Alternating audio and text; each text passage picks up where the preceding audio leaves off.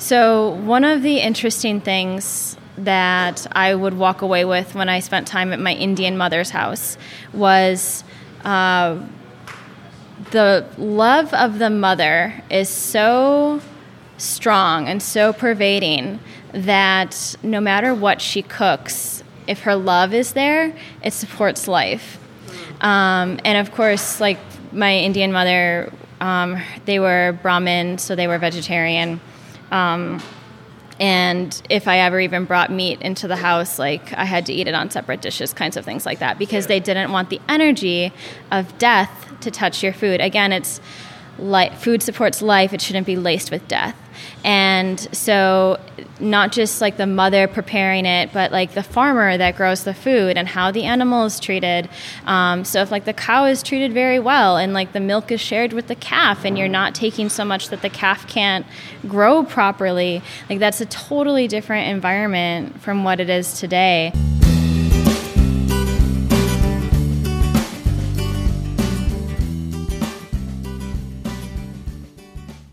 Hello, welcome back or welcome to the Eat Green, Make Green podcast.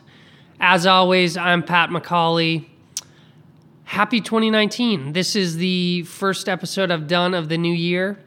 So I wish everybody a happy, healthy, productive, fun, and incredible year this year. I hope you all enjoyed time with friends and family, and I think I got a good episode to kind of kick off the new year here as people are, looking for new ways to approach their health or life, or start fresh with some new perspectives. So this week's episode is with Rachel Warnock.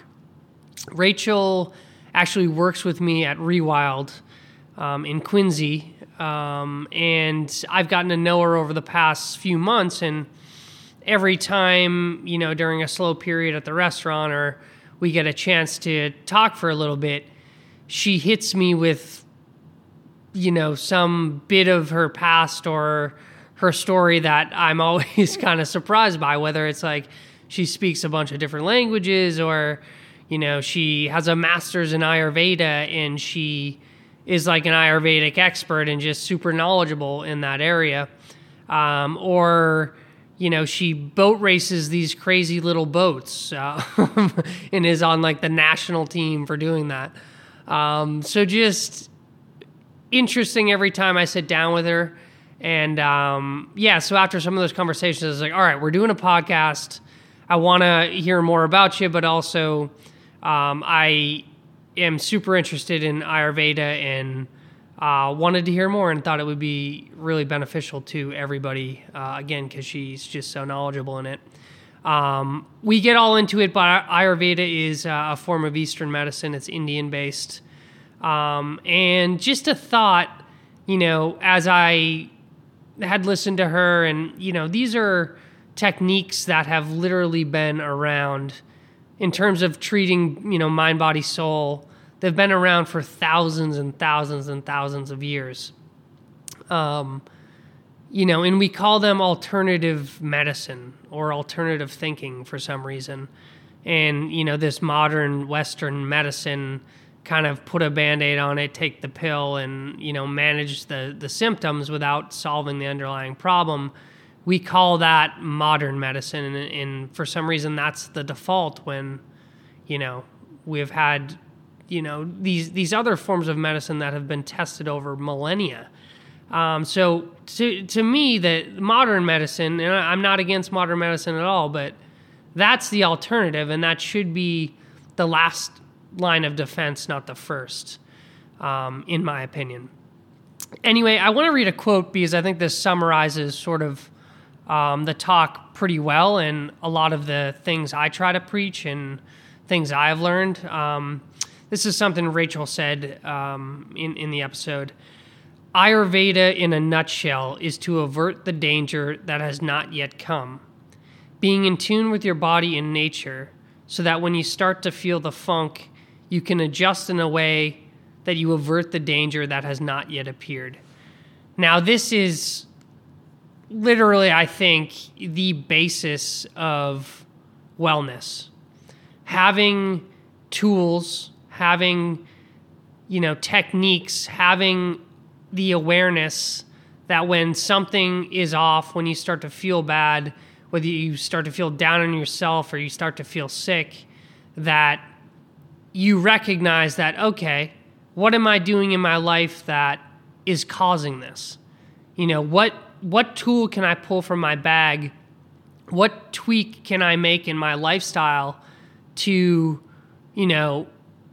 avert this to make sure this doesn't progress into a problem, into a dis-ease.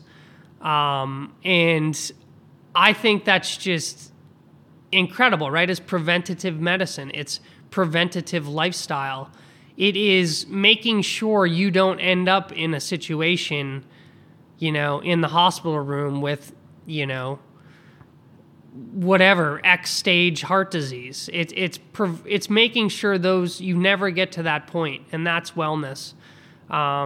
And anyway, I've blabbed on here because I'm obviously pretty jacked up about this, but I will let her tell the rest on this front. But Rachel is just incredible, incredibly interesting person, incredibly positive person. It's been an absolute pleasure getting to know her, and I look forward to getting to know her more in the future. So saddle up. If you're in a high-speed boat, saddle up for Rachel. So without further ado, the amazing Rachel Warnock.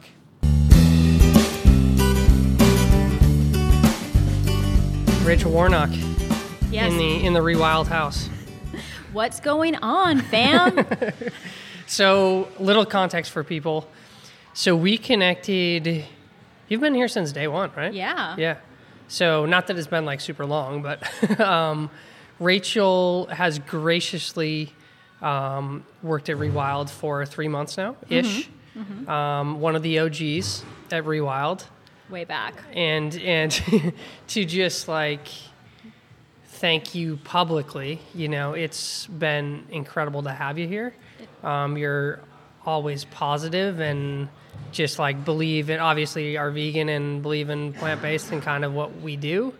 Mm-hmm. And it's just hard to find people like that, that come and want to support it and are happy to be here. And you totally, from what I can see, exude that. And like, it's just awesome to have you around. So thank you on that front. Absolutely. And I do have to say, it's a great group of people. It's really good food. It's a great idea. It's a great thing to be a part of. Love the plant-based. Always happy to be a part of anything, any movement, and going in that direction, and happy to support it and kind of like share the love of plants, plant food. So Pat, thanks for having me. Totally. Yeah. And once we sort of got to know each other and I kind of, got a sense of all the things you're into. I think first you hit me with the boat racing, which we're going to get into. Second, I think was Ayurveda. Mm-hmm. And you were throwing out all kinds of things about like the acidity of food or something. I don't know, something like that. I found it super interesting. And then you also have a little entrepreneurial thing going on yourself. So yeah, totally. The more we got to know each other, I was like, this has definitely got to be an episode.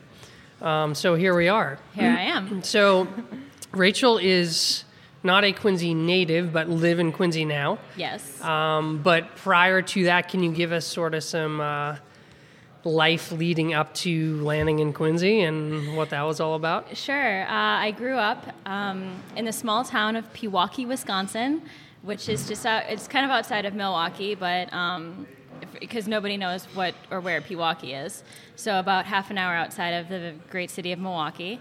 Pewaukee outside of Milwaukee? Yeah, Waukee is a Ho-Chunk word for lake, and I live in a lake, an area with a lot of lakes, and we have a lot of Native American names out there, and there's a lot of Waukees, Naga-Waukee, Milwaukee, Waukesha, and Waukee means lake. So Pewaukee means lake of shells, just in case you were wondering. Cool, very cool. Yes, and so I spent a quarter century of life there.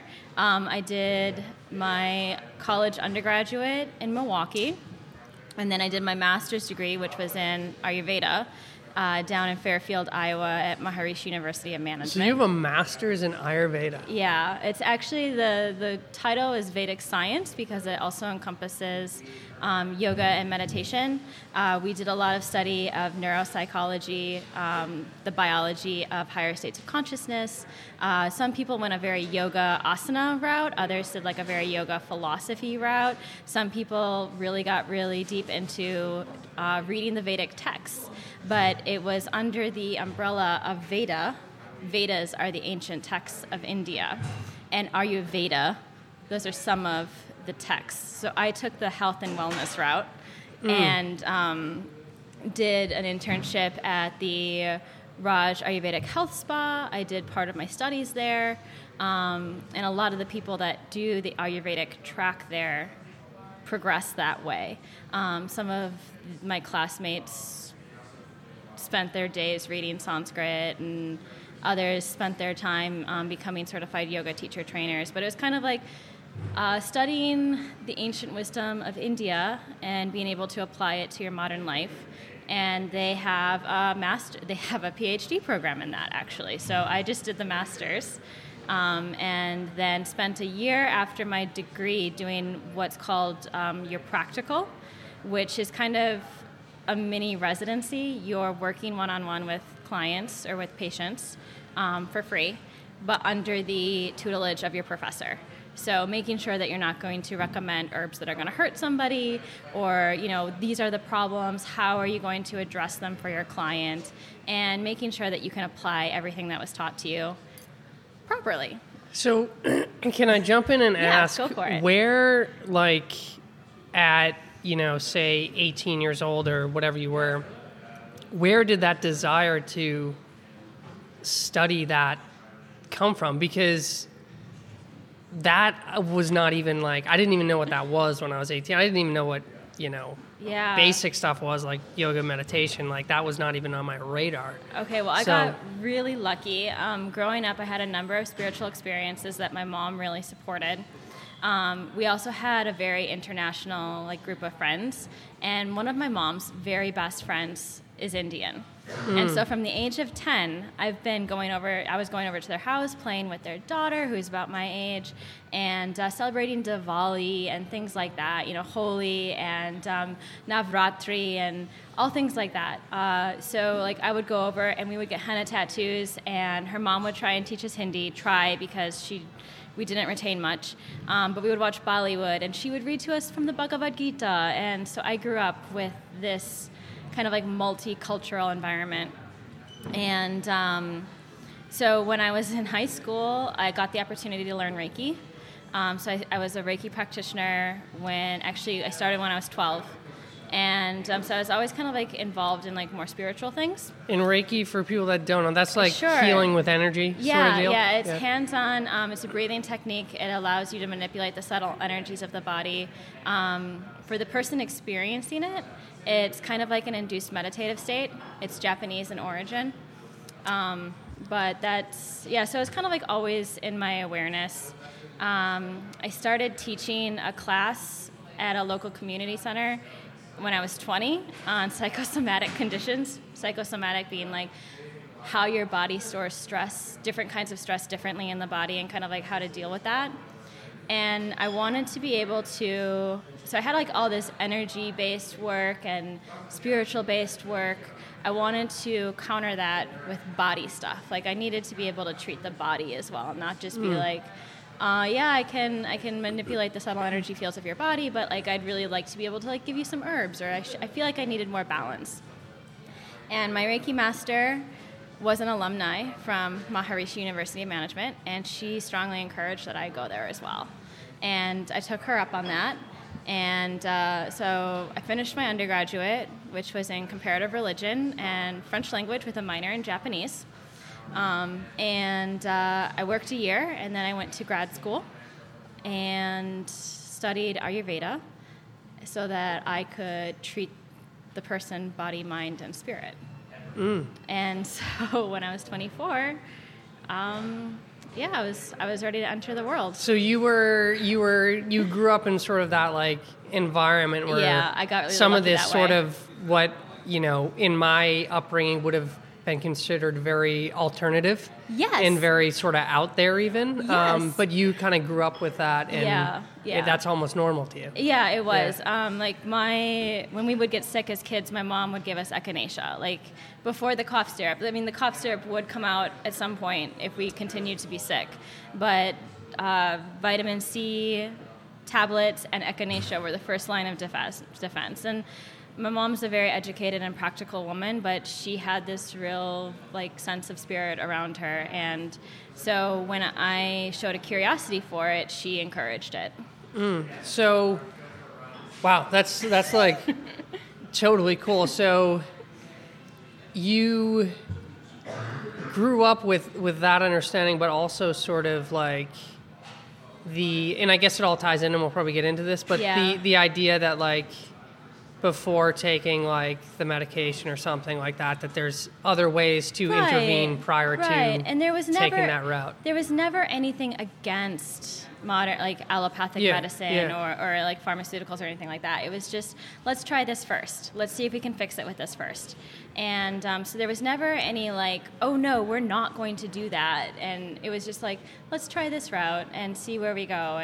And there are many, many different ways to fix something. So let's try this route first. Very cool. All right, so 24-ish. Yeah. You have your master's in this. Yes. Which is just, I find so cool. I didn't even know you could do that, which is cool. And then what? What's next for you at that point? Then, so the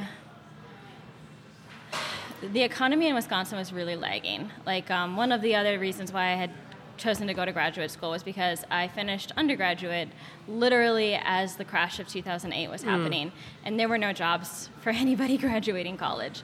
And Wisconsin did not recover very quickly from that. So a couple years later, and the economy is still pretty behind. My father had recently passed away at that point in time in my life, and while I had plans to move out to Boston right after graduate school, because of the economy, because of boat racing, things like that, I put that on hold because I have a brother with special needs and my mom was just a few years away from retirement. So I decided to stay in Wisconsin for a few more years, but there aren't any jobs anywhere. So I put out a shingle and started taking clients one-on-one. Yeah. And I definitely would not have been able to do it if I hadn't been living at home. There is no way. But that allowed me to get my feet wet. I worked for 3 years, teaching classes at community colleges, taking clients one-on-one, and eventually also working as a contractor at Froedtert Hospital in their cancer department, mostly for Reiki, but I did do some Ayurvedic stuff there as well. So teaching classes, taking patients, the hustle was real. And amen. Yeah. Woo. So after my mom retired, though, I knew my future was not in Wisconsin.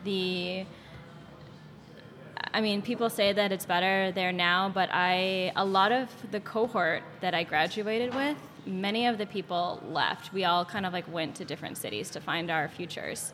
And when I look at my few friends that stayed and all of my friends that left, the ones that left and moved to major cities are further along in their careers. They are afforded more opportunities. Yeah, it was hard and expensive, but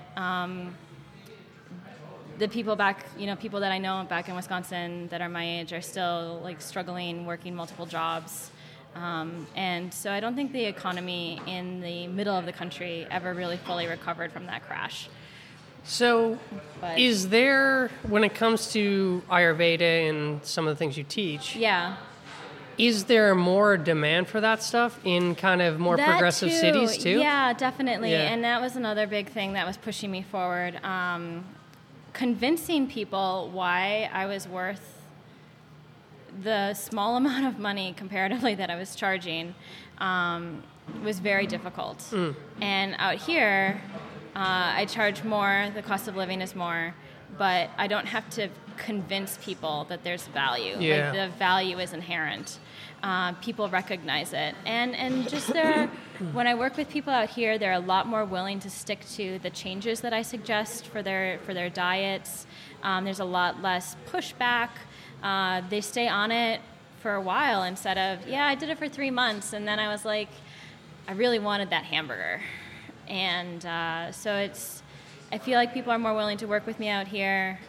They're more willing to give the effort to invest the time and the effort to see the change before they make a decision. It's the culture is more open to it for sure. Yeah. So I want to dive a little more into Ayurveda.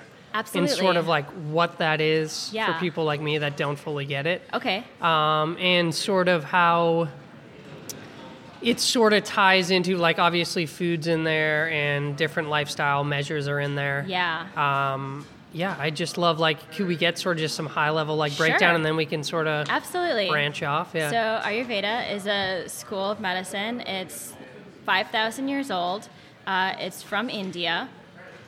Ayurveda means, you can translate it a couple different ways, but it's often translated as the science of life or wisdom and knowledge of living. So, of course, diet is involved, but there's a lot of just lifestyle stuff. We would hear stories of ancient and wise Ayurvedic practitioners that would recommend spending time with children if you were depressed, if you couldn't quiet your mind, watching animals graze, and just like really so it's almost like induced meditation. Yeah. And taking early morning walks, spending time in the sun. So it's how to live in harmony. Yoga is actually a sister science, so there's a lot of blending of the two, especially when yoga talks about proper diet. That pretty much points directly at Ayurveda because there's seasonal eating in Ayurveda. So it's diet, it's lifestyle, it's meditation, and when absolutely necessary, it's herbs as well. Herbs to help correct imbalances. But ideally, if you're living in yoga, living in union with life and with the seasons, then you shouldn't need herbs because your body should be in perfect balance. I love it. So, like, because I'm like kind of, I don't want to say I'm there, but like all the things you were talking about like are very much a part of my life, and I know like I need to do those things to feel good every day. Yeah. Like I need to check those boxes or I Totally. feel off. Yeah. It's obvious to me, but 5 years ago it definitely would not have been obvious to me, some of the recommendations. But Right. so if I'm like coming to you, Sure. for example, is it people coming to you that are sick, or is it people that are just looking for kind of a more awareness or a deeper connection to things, or like what's kind of like the common person that reaches out? Well, yes, all of the above. Yeah. But most, I would say like 80% of the people that come to me are like they have something that they're trying to get rid of. They have some kind of specific ailment, whether it's digestive issues or they want to get off their prescriptions. Yeah. They want to feel, like there is something. It's less general usually and more specific for the most part. By the way, just as a side note, I don't get to take anybody off the prescriptions. I just get them to the point where they can talk to their doctor about getting off. Yeah. But we do some cleanses usually. Ayurveda does have like a really amazing, complex world of different cleanses, total body cleanses that target specific body parts. There have been some studies on them actually, and Panchakarma, which is like the biggest cleanse you can probably do, and usually you dedicate a couple weeks to it. There was a study that was done in the 90s, I believe, and they took fat samples from like fat biopsies and measured the number of lipophilic toxins. Lipophilic toxins, they love fats, they cling onto fats. Those are things like DDT and glyphosate, the worst environmental toxins that we get exposed to and the hardest to get rid of. And after Panchakarma treatments, the lipophilic toxins had decreased by almost 50%, which is unheard of because of their difficulty in getting rid of. So like Panchakarma is super good stuff, little trickier to do here in the States, but there are some places that you can go and whatnot. But yeah, so they're coming in looking for a specific thing, and then I work with them. I always give them attainable health goals. So like if you're super busy and you don't have time to cook, I'm not going to put a whole bunch of recipes together for you. Yeah. They're always attainable health goals. And once we reach that bar point, then we set the bar a little higher, and then we set the bar a little higher, and then we set the bar a little higher. But it's always working within your lifetime, like your life, your specific schedule, because I can tell you, to fly to the moon, but if you don't have a rocket ship, Totally. Let's get halfway to the moon first, then we'll talk about it. Yeah, right. Like let's get the rocket science down first. So, all right. So I'm your typical 9-to-5 guy. Yeah. Not happy with my weight. Maybe, have some digestive issues, whatever. I mean, what's kind of like go-to in terms of food? Obviously, you are vegan and eat plant-based, so maybe you can get into why that is and why you recommend that to people. Okay, so I am definitely a proponent of the vegan diet, or at least vegetarian. Ayurveda in and of itself is a huge proponent of a vegetarian diet. Why is that? Yeah, so... Sorry, I keep cutting you off, but I'm totally so curious. No, it's really great. Let's go down. Let me answer that question first about Ayurveda being specifically geared towards vegetarianism. In Ayurveda, foods have certain qualities. There's sattvic food, which is the highest, the purest. Sattva means truth. It means purity.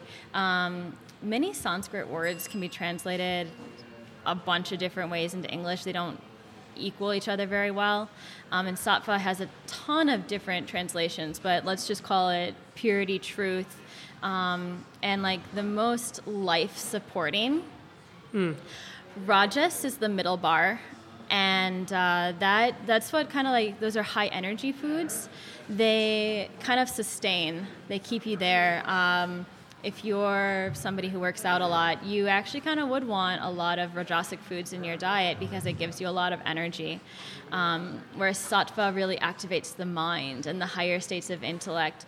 Somebody who's very serious in their yoga practice would really want to eat a lot of sattvic foods because it's going to deepen their state of meditation and kind of like make it easier for them to have the biological experience of higher states of consciousness.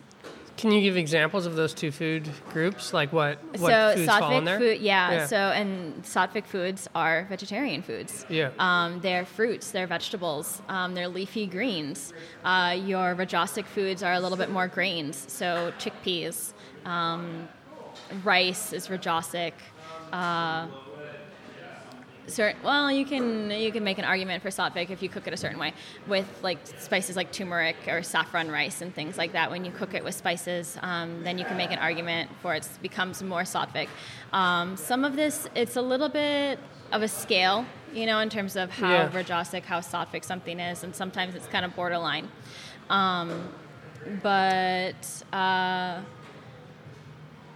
The bottom tier is tamasic, and that moves the energy in the body downward. It's food that's not very life-supporting.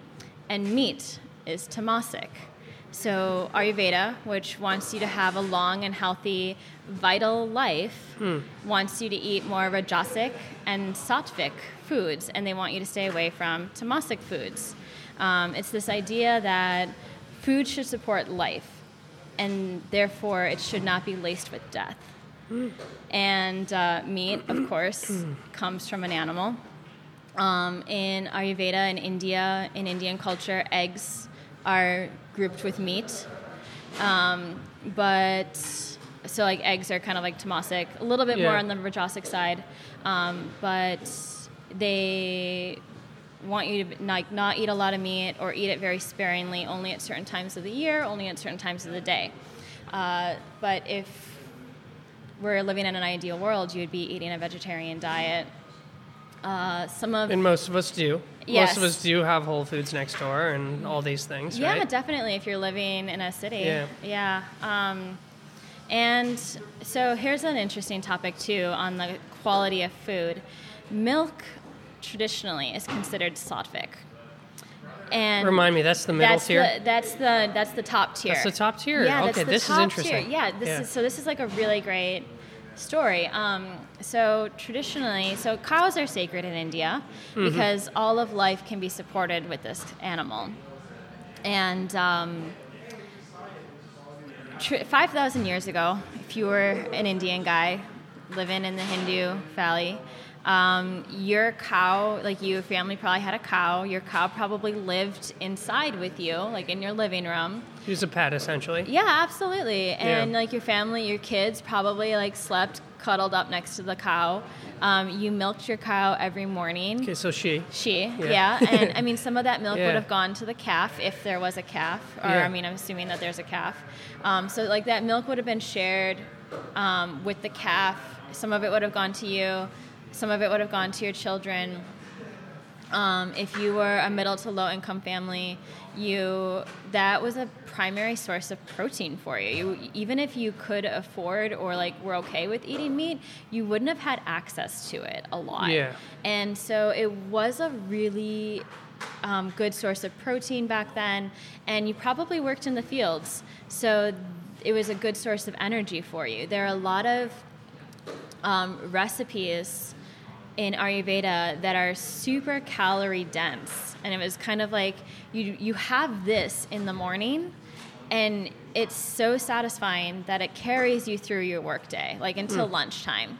And when you make this, it's all like milk and sugar. So of course, it would have taken you from 6 a.m. to noon working in the fields.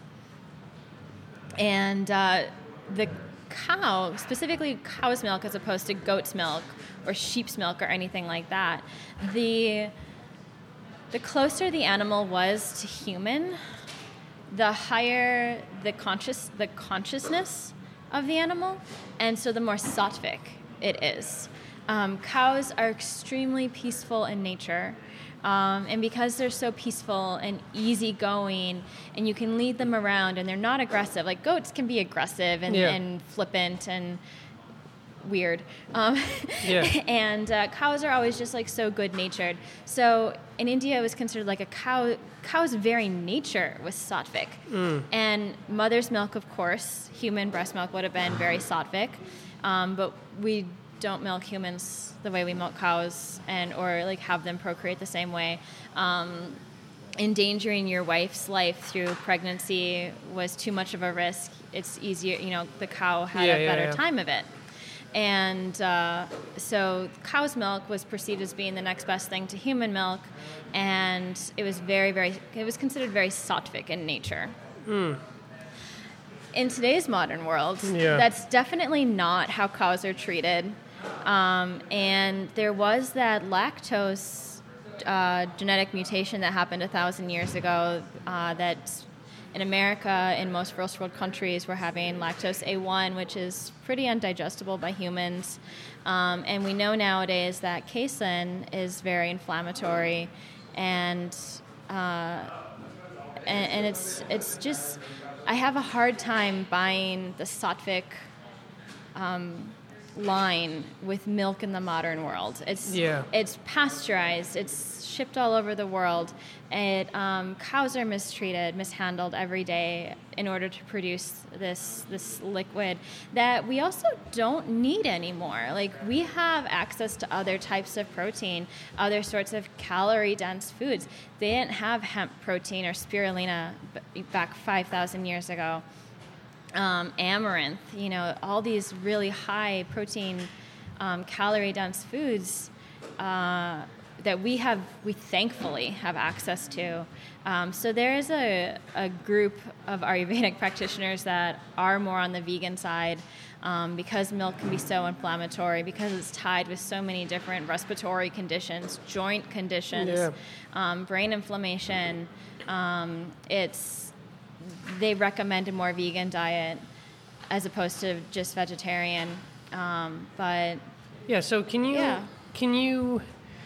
I very much agree with the idea of how the animal is treated and how that food then affects you. Yeah. Can you touch on that a little bit? Because obviously, you're dancing around it. It's a little different when you're drinking the milk of a cow that is treated in a totally different way. Yeah.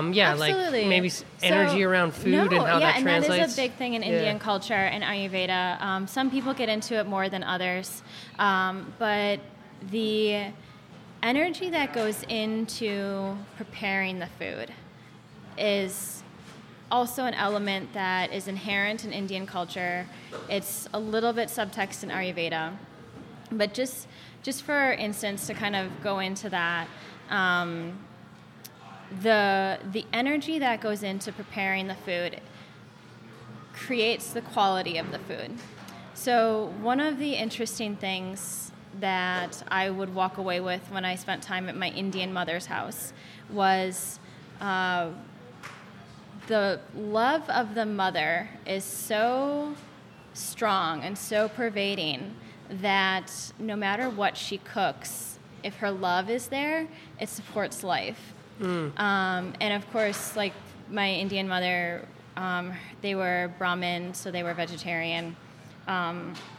And if I ever even brought meat into the house, like I had to eat it on separate dishes, kinds of things like that, because they didn't want the energy of death to touch your food. Again, it's food supports life. It shouldn't be laced with death. And so not just like the mother preparing it, but like the farmer that grows the food and how the animal is treated. So if like the cow is treated very well and like the milk is shared with the calf and you're not taking so much that the calf can't grow properly, like that's a totally different environment from what it is today. And I mean, certainly in certain parts of the world, people still live that way. And I'm a vegan, and if that's your source of protein out in rural Africa, that's a different story. If you don't eat 3 meals a day and live in a Western world, and that's a totally different story. You have 1 cup of milk to hit your 1,500 calories for the day, right? You do it, But it's a different ballgame. And today, in living in a Western civilization, you like consuming something that is laced with abuse, that comes from an abusive place. You're buying these foods. Even if you're not doing it yourself, you're financially supporting the industries that do, and propagating it. And then, people have different beliefs, but I'm certainly of the belief system that your food is laced with abuse, with cruelty, with death. Because those calves get sent to slaughter. The calves that are produced for the milk. Yeah, if it's a male, they die right away. They just stand in a box for 6 months until they're fat enough to be made into veal. It's terrible. Yeah, there's a lot of death in the dairy industry and overbreeding for the poor cows, and the lifespan I think is only 4 years. I think it's even less now. Yeah, they just pump them full of food for 2 years, and then it's like. Impregnate them as many times as possible, get all the milk and kill them. Yeah. And you're doing it for something that's not even necessary for life. Yeah. So I certainly I don't consider milk to be milk in the modern Western world is certainly not sattvic in my book. Okay, so we got nutrition somewhat, right? Yeah. Obviously that whatever plan you give to somebody varies on the person and how they are living and whatever. Right. In terms of other sort of lifestyle measures to better one's health, what do you get into? So I spent some time in India. I studied at an ashram in Gati. It was a lot of meditation. It was yoga, but not in the American sense of yoga, not asanas, but we did learn a lot of kriyas, which are under the umbrella of yoga, but it's a kind of a different thing. It means actions. So they're very small, simple actions. They're meant to enliven and awaken the nervous system and reduce stress. So sometimes I'll teach my clients a set of kriyas. Sometimes I'll teach them some pranayama, some breathing techniques. Sometimes I will put together guided meditations for them. Other times I'll recommend be like, hey, can I just support you in and exercising, like be like a cheerleader for you and be like, hey, if it means texting you every day and say, hey, did you hit the gym? Or hey, have you reached out and gotten yourself a personal trainer yet? Like I'm not afraid to farm out to other people for when I'm not qualified for something. So sometimes it's just supporting and making sure that they like are doing the things that they know that they should be doing. Sometimes I'm a little bit more hands-on with like meditation, with kriyas, with pranayam, in terms of like the lifestyle aspect of it. Yeah, I have a buddy who is a big yogi, and I'm pretty sure he's into kriya, and he calls like kind of modern day yoga. He's like, dude, that's gymnastics. Like, that's not yoga. No. And he's very much into like the meditation side of yoga, definitely. I think, is my understanding. So I try to meditate every day. Yeah.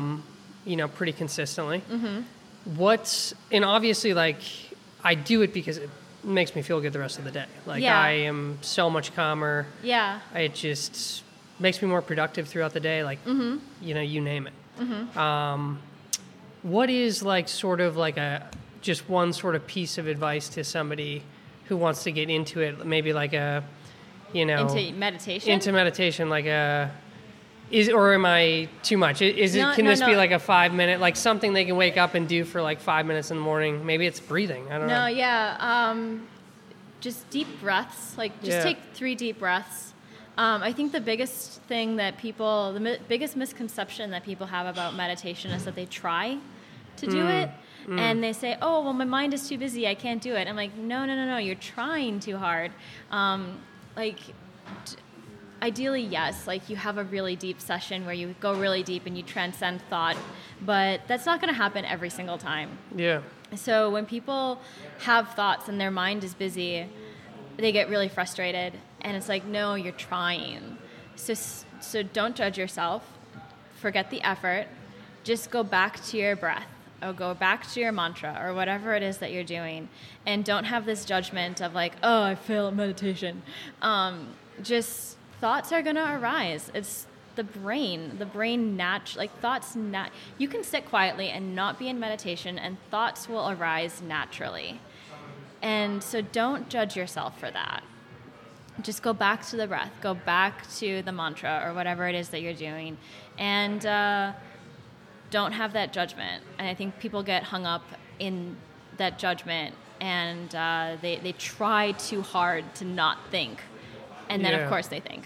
Yeah, I agree. I struggled with that at first. It was always like, trying to turn off the brain. Yeah. Versus like, oh, that's an interesting thought. I'm probably maybe a little worried about that. Let's get back to it. Just let it go. Yeah. Yeah. I love that. So, all right. So we got food we covered a little bit. Yeah.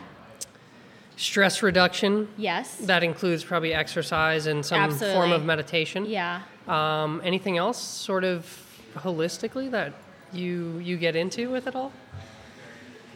I know it probably varies person to person, but yeah, it definitely does. I guess how does that sort of big picture, you put kind of those pieces of the puzzle together with someone, how does that impact the person? Like, what are you trying to really... Well, usually they come to me with some very specific goals, you know, and so I'm trying to help them achieve their goals first and foremost. Sometimes, and we have different success with different people, but reduce stress, ease of peace and mind. I have had a lot of really great success with respiratory conditions and with skin conditions, getting people off of their inhalers. Getting people to a point where they can go to their doctor and reduce their prescriptions or get off them altogether. Of course, the vegetarian diet is always helpful with losing weight, with high cholesterol patients, and with depression actually also too. When you deal with more, and this is kind of interesting because it also depends like what your biggest complaint is. So Ayurveda, and this is something I probably should have touched on a little earlier, Ayurveda understands the world through the elements. It's there's Vata, the element of air and space, Pitta, the element of fire and water, and then Kapha, the element of water and earth. And those elements, those 5 elements, are inside all of us, and it's the balance or imbalance of each of those that creates wellness or creates dis-ease. And so I'm looking at and there's kapha in the body, there's kapha in the mind, there's kapha in the heart. These elements exist on all levels: body, mind, spirit. And so if is your ailment largely mental, mental, like depression, anxiety, things like that? Is it physical? Is it in the respiratory system? Is it in the gut? Is it in the joints? Is it a heaviness in the heart? What are we treating specifically? And we'll take different approaches that way. When it's in the mind, when it's in the heart, then I'm recommending a diet rich in sattvic foods, rich in green leafy vegetables, rich in fruits, rich in, very, very simple, very vegan. If it's in the gut, then there's probably going to be a lot more spices. There's going to be lists of food to avoid, lists of food to favor, and a lot of different spices, because spices help with digestion. And they can help in some ways, and the wrong ones can hurt in others. So it's going to be very detailed in, this is exactly what I want you cooking for dinner. Boom. Yeah. If it's joints, then, it might be let's look at how you're how are you exercising? How are you moving? Are you not moving? What age are you? Maybe there's some topical things that I'm prescribing to massage into the joints, or maybe some herbal compounds. I know as a boat racer, I am really hard on my knees because I kneel in these little wooden boats, and my knees, all of our knees take a beating. So every year, even though I'm a young, healthy individual, I'm taking herbal compounds to help with my knees so that I still have them when I'm 70 years old. And so sometimes it's just, how aggressive are you in life? Does your trade, does your job impact your body in a way that is creating this imbalance? And those are things that are harder to alter, but we can work with it. So I guess, is that a good picture painted? Yeah, totally. And it's something you reminded me as you were talking of, a quote I've heard, in that, how long has Ayurveda and Eastern medicine been around? 5,000 years. 5,000 years. Yeah. And for some reason we call that alternative medicine. Right. And we call Western medicine medicine. Yeah. or modern medicine. True. It's when one's been around since right. the beginning of time, yeah. but that's considered crazy. Right. No, these recommendations, these formulas have been time tested for 5 millennia. Yeah, right. But no, the medicines we have developed in the past 50 to 100 years, that's it. Yeah, that's totally it. Oh, and you know what I love? Sometimes some of my older generation friends, when they hear what I do, or especially when I first started, there would be cracks and things like that, about practicing fake medicine and things like that. And it was always meant to be good-hearted, but when you make that kind of crack right when you're fresh out of your graduate degree, it's less funny. And and my favorite thing is a gentleman who said this to me once very lovingly. I knew he was on Lipitor for his cholesterol, and I was like, well, you do understand that the active ingredient in Lipitor comes from red yeast rice, and you could just eat red yeast rice and with have no side effects. And you'd have to eat a lot of it for at least 6 months before you'd start to develop the side effects. Yeah.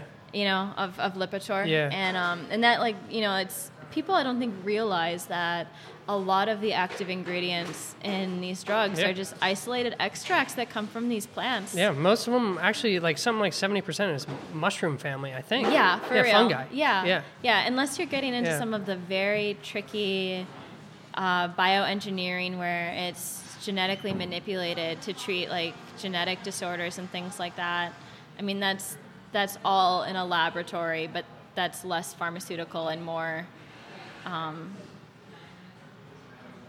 very specific to coming up with treatments for genetic disorders. Yeah, which is a different different thing there. Yeah, and I think like just from like a big picture, like it's changing your mentality Yeah. to that, all right, when I'm sad, when I'm depressed, Yeah. well, what am I doing? How am I living that is Yeah. creating that stress or that depression, right? Right. And let me tweak some things, Yeah, right? And definitely. see if I can, reduce that or feel better.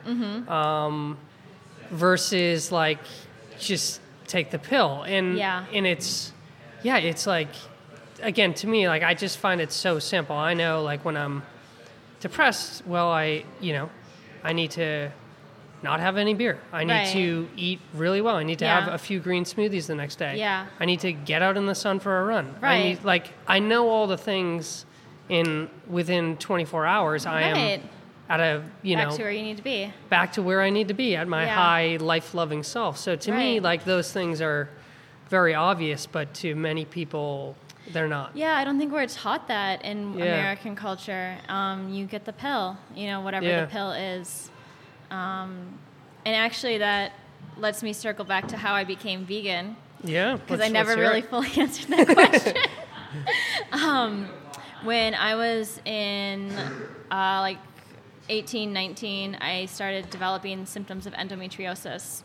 And my doctor was like, all I got for you is a pill. And I'm like, right, but I'm going to be on this pill for like decades. And the rest of your life. It's not covered by insurance, and we're not even sure if it's going to work.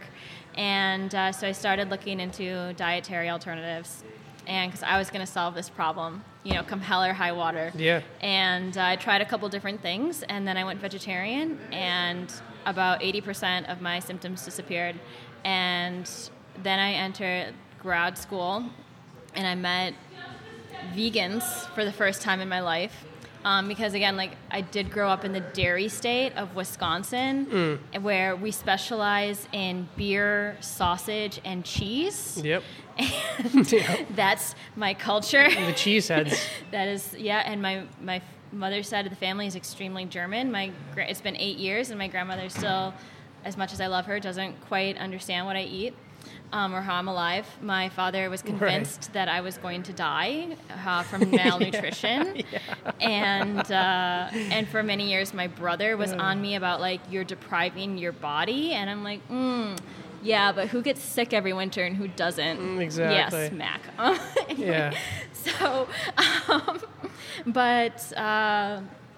so then I went full went full vegan as much as I possibly could, living in an area that didn't support vegan diets very well. And that completely eradicated all my symptoms. And then of course you see all the environmental impacts, and of course the treatment of the animals. That was something I tried to be vegetarian when I was 12 once, because of animal cruelty. Yeah. And my father absolutely would not let me. So then it took me another 10 years or so to come around and try again as an adult with full control of my diet. Yeah. And knowing how to make my own food, to really do it.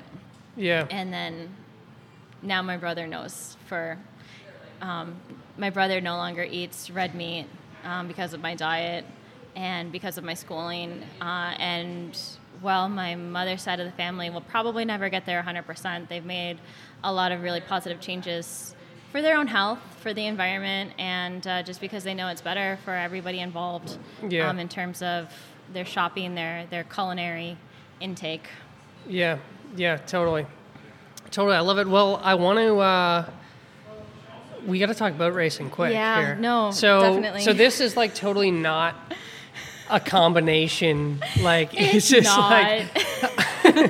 It's like boat racing and Ayurveda. It's balance thyself, and then it's let's race. Right? Yeah. So I have a very competitive streak in me. My father. So I'm a third generation speedboat racer. So explain what you mean by that, because I've seen that I've seen these boats. You kind of need it's not pictures. What I. Yeah, they're go-karts on the water. They're small wooden, usually they're wooden, sometimes they're fiberglass boats. They're one man You are wearing a cut suit. It's an open cockpit. You feel the full force of the wind and the rain and whatever it is that you're driving in. You can feel the acceleration push your helmet up against your face. And so these are very, very sporty little things. It's a small outboard engine on the back. We race all over the country. My father had a very illustrious 40-year driving and political involvement career, helping to shape the sport as we know it now, winning multiple national championships, and building his own boats. In fact, innovating designs that are now commonplace. And then I started racing when I was 13. I won a national championship when I was 17. I joined the international racing team when I was 21. Not racing, but from an administrative and pit crew standpoint. And I've helped, I've been as being a part of that team. We've brought home 4 bronze medals for our country from International Olympic Committee recognized events. They are like the Olympics of boat racing, essentially. And we're still going for silver and gold, but the Estonians are really, really fast. And then this year I finished 3rd nationwide in my category. So I spent a lot of time working on engines and trying to figure out how to go faster. The boat racing community, having grown up there, it's their extended family. It's a really great community. Culturally, it's very different from me. Like, I'm a cultural minority within them. Being female, for one, being a little bit more progressive, being a little bit more wellness oriented, being vegan, definitely I get a lot of like teasing and shout outs and things like that. One of our local racing club started the slogan "Fastest Vegan on the Water," which I 100% will own and take and use all the time, and be very proud of. And there's more people in the sport now, a growing minority of people that are plant-based or at least conscientious, even if they're not full vegan. Going vegetarian, being aware of their diets as they're trying to just be healthier, and as the environmental impacts become more and more prominent. But it's totally not a common sense marriage, but it's a big part of my life and something that's super cool. So if you're interested, the American Powerboat Association is our national organization. Searching them, Facebook, Instagram, all the socials, you'll be able to see lots of pictures. Send me a good one that I can post with this episode so people know what the hell we're talking about. Some people think, they're like, what is that little spacecraft on your car? And I'm like, oh, I drive that on the water. And they're like, no. And I'm like, yes. Do they always ask in that accent? No. But one person in upstate New York asked me that, like that, and I've never. It's usually guys at gas stations and like, what is that thing? Or like, do you drive that? Is that what do you do with that? And I'm like, oh, I race it. No. Yes. It's always, I try to answer the long no with a long yes.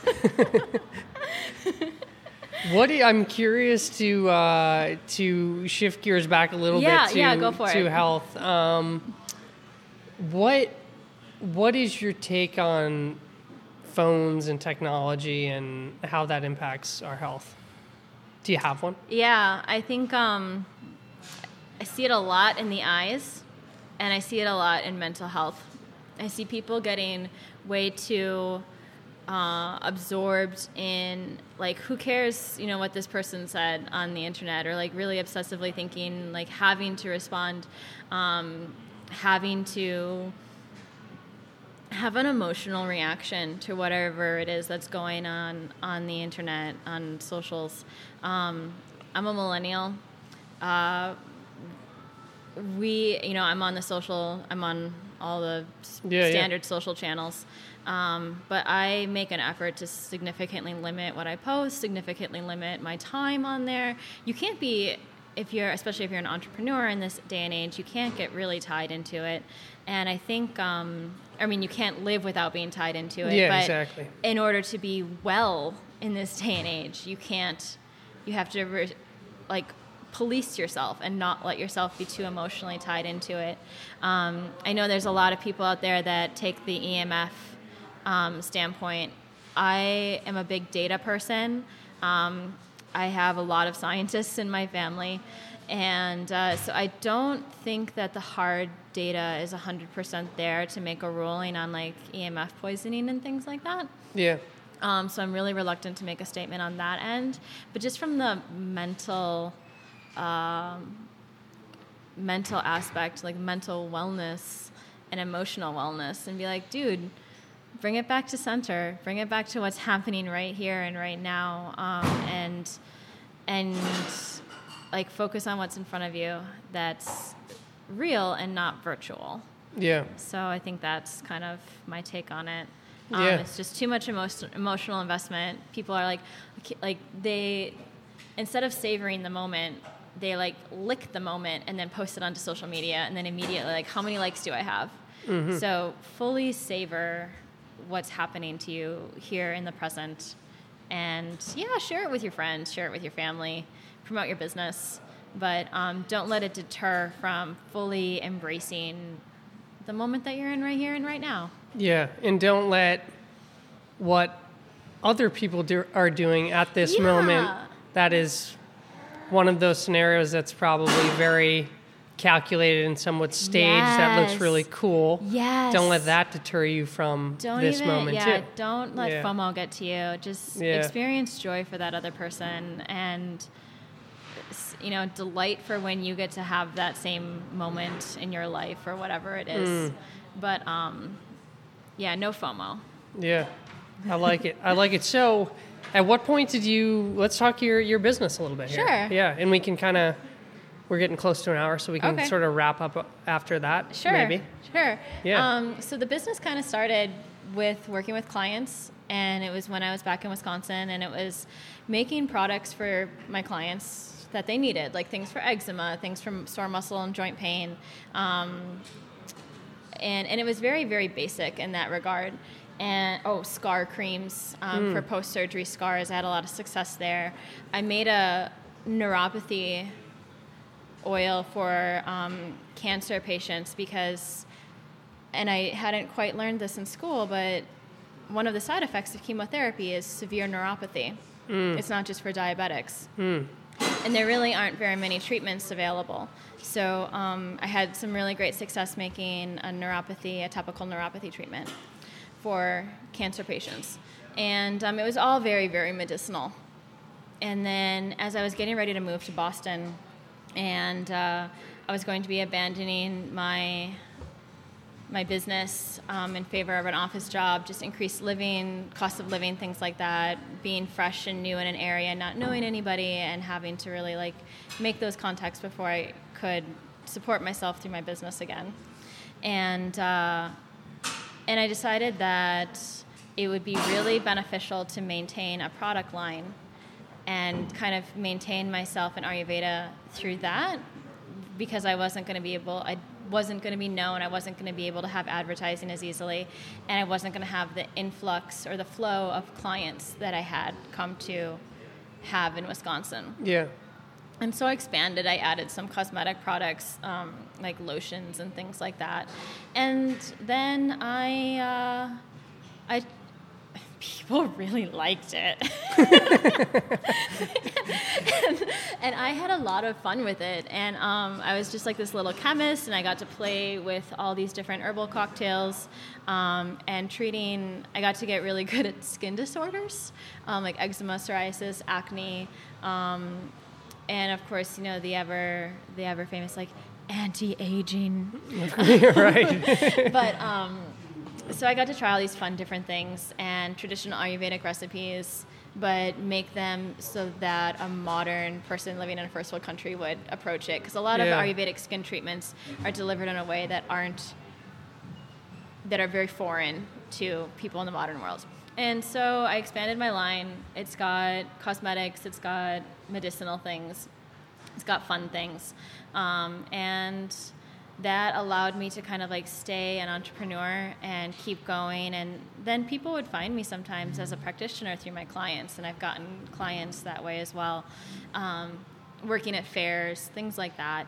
And so I kind of shifted my focus, and I love working one-on-one with people. I still do it, but my energy is much more focused on this product. And honestly, as somebody, like, I have always really wanted to have an impact on the world. One day I would love to have a brick and mortar location. I want to be able to hire people. I want to be able to give people jobs and change their lives, especially people like focusing on individuals coming out of the prison system with nonviolent crimes on their history, and foster kids that graduate from the system. Those are two extremely vulnerable populations in our society that don't get the attention that they need, often don't get the help that they need once they've graduated from the system. And I wanted to create a business environment where I could help people like that by giving them jobs, by helping them learn skills and transition from a life in the system, so to speak, to life outside of the system. And I can't do that super well as a one-on-one practitioner. Yeah. But as somebody who owns a storefront, who's somebody practices, who's somebody who sells a product, it's much more feasible, it's much more realistic, and I will be able to grow to a point where I'll be able to employ more people and have a greater impact on my community and the world around me, which personally I feel like if you are going to, like, that's kind of like my entrepreneurial stance, is not just like how can I support myself, but how can I impact the world around me in a positive and gracious way. And so, like, that's my grand scheme for world domination. I right love there. it. But I mean... that's where it all came from. I experienced, like, a similar thing. I imagine. You know, with, yeah. like, I did health coaching for a year. Just with, like, people locally. Yeah. Who had heard of my story and Yeah. whatever. And I just got so frustrated that, you know, people couldn't stick with eating a certain way. Right. Yes. You know, I'd show them how to shop. Yes. You know, I'd hold their hand. I'd my like, this God. is the cookbook. Just make something out of this. And it's Right. just like, just No. a little effort, right? But Same.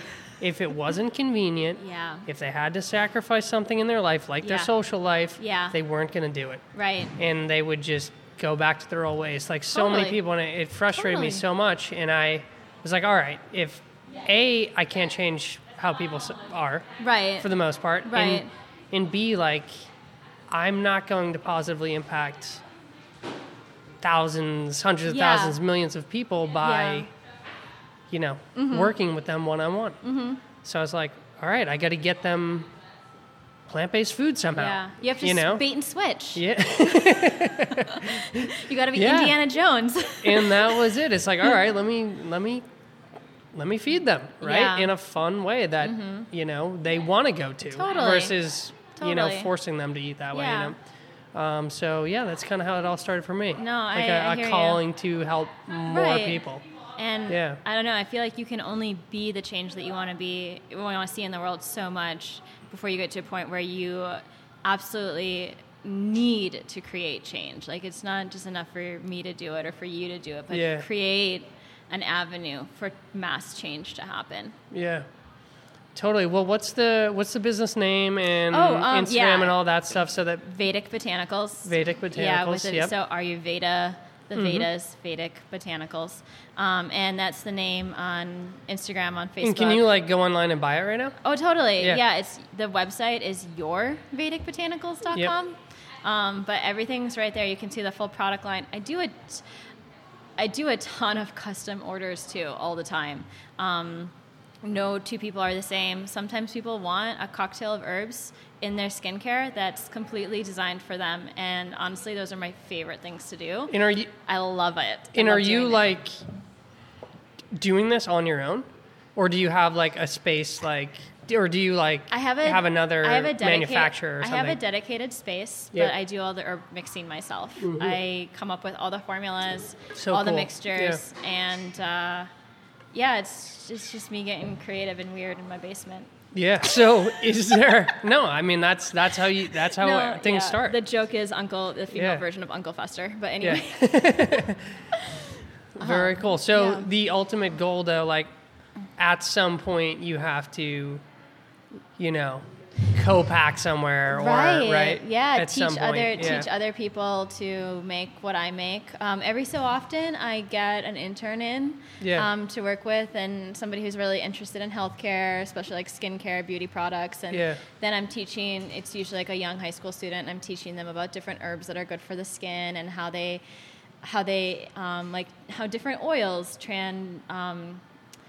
permeate the skin tissues differently, and what are the benefits of this versus that, and how to make an herbalized oil. What's the difference between an herbalized oil and essential oil, and just like an infused oil. Like there's there's layers of strength there.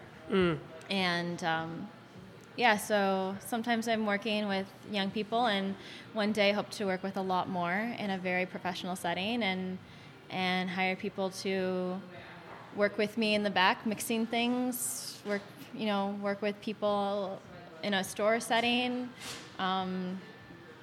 or, wherever the river takes me. Yeah, I love it. All right, so anything we haven't covered that you'd want to share? Maybe something people don't know about you that we haven't covered that you want to share?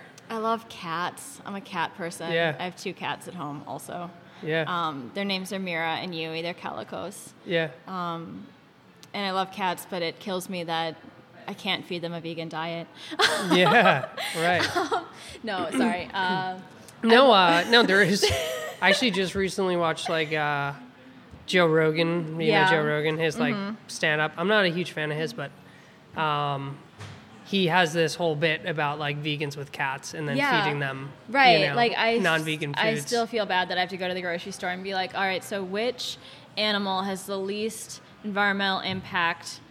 I have to buy them chicken and turkey and generic ocean whitefish because I won't get tuna or salmon. Yeah. But so. Yeah, I feel bad. That's a whole other rabbit hole that we could go down. It's just I hate giving my money that way, but I also love my cats. And I guess I just want to leave with, I think the biggest takeaway from the Ayurvedic texts, it's like Ayurveda in a nutshell, is avert the danger that has not yet come. And so it's like learning, it's like being in tune with your body and being in tune with nature to a point where, like you said, when you start to feel the funk, you can move in a certain way and adjust in a certain way that you avert the danger that has not yet appeared. I love that. Yeah. I'm totally going to start using that because that is that's the key, right? I think that's like Ayurveda in a nutshell. Yeah, cool. So, last one for you. Sure. At the end of the day, why do you live vegan, plant-based? Why do you do it? What's your why for living that way? I think I would die inside if I didn't. I don't want to be a part of something like when I was 12 and I was trying to go vegan or vegetarian for the first time. I could not be a part of something or take, in any way, shape, or form that made the world a more cruel place. And instead, I want to be a part of I want to be on the side of whoever it is that's making the world a less cruel place. There's so much that happens in the world that's not positive. And and we can't opt out of it entirely, especially living in America, where tax dollars are used, what corporations do. We cannot, as individuals, control that as much as we'd probably like to. But you can be a part of the solution and take small action to make the world more peaceful, more loving, and less cruel, to opt out as much as you possibly can. And I think that's why I do it, is to opt out as much as I possibly can from cruelty. I love it. Yeah. Cool. Well, I think we did it. And before we sign off, thank you. And Thank you you. for Yeah. doing what you do and just being an awesome, positive influence in the world. Thank you so much. Thank Yeah. you as well. Thank you for having me, and I hope it was beneficial, educational, inspiring, insightful, all the good things. No doubt. No doubt was. Cool. Thank you. Thanks, Pat.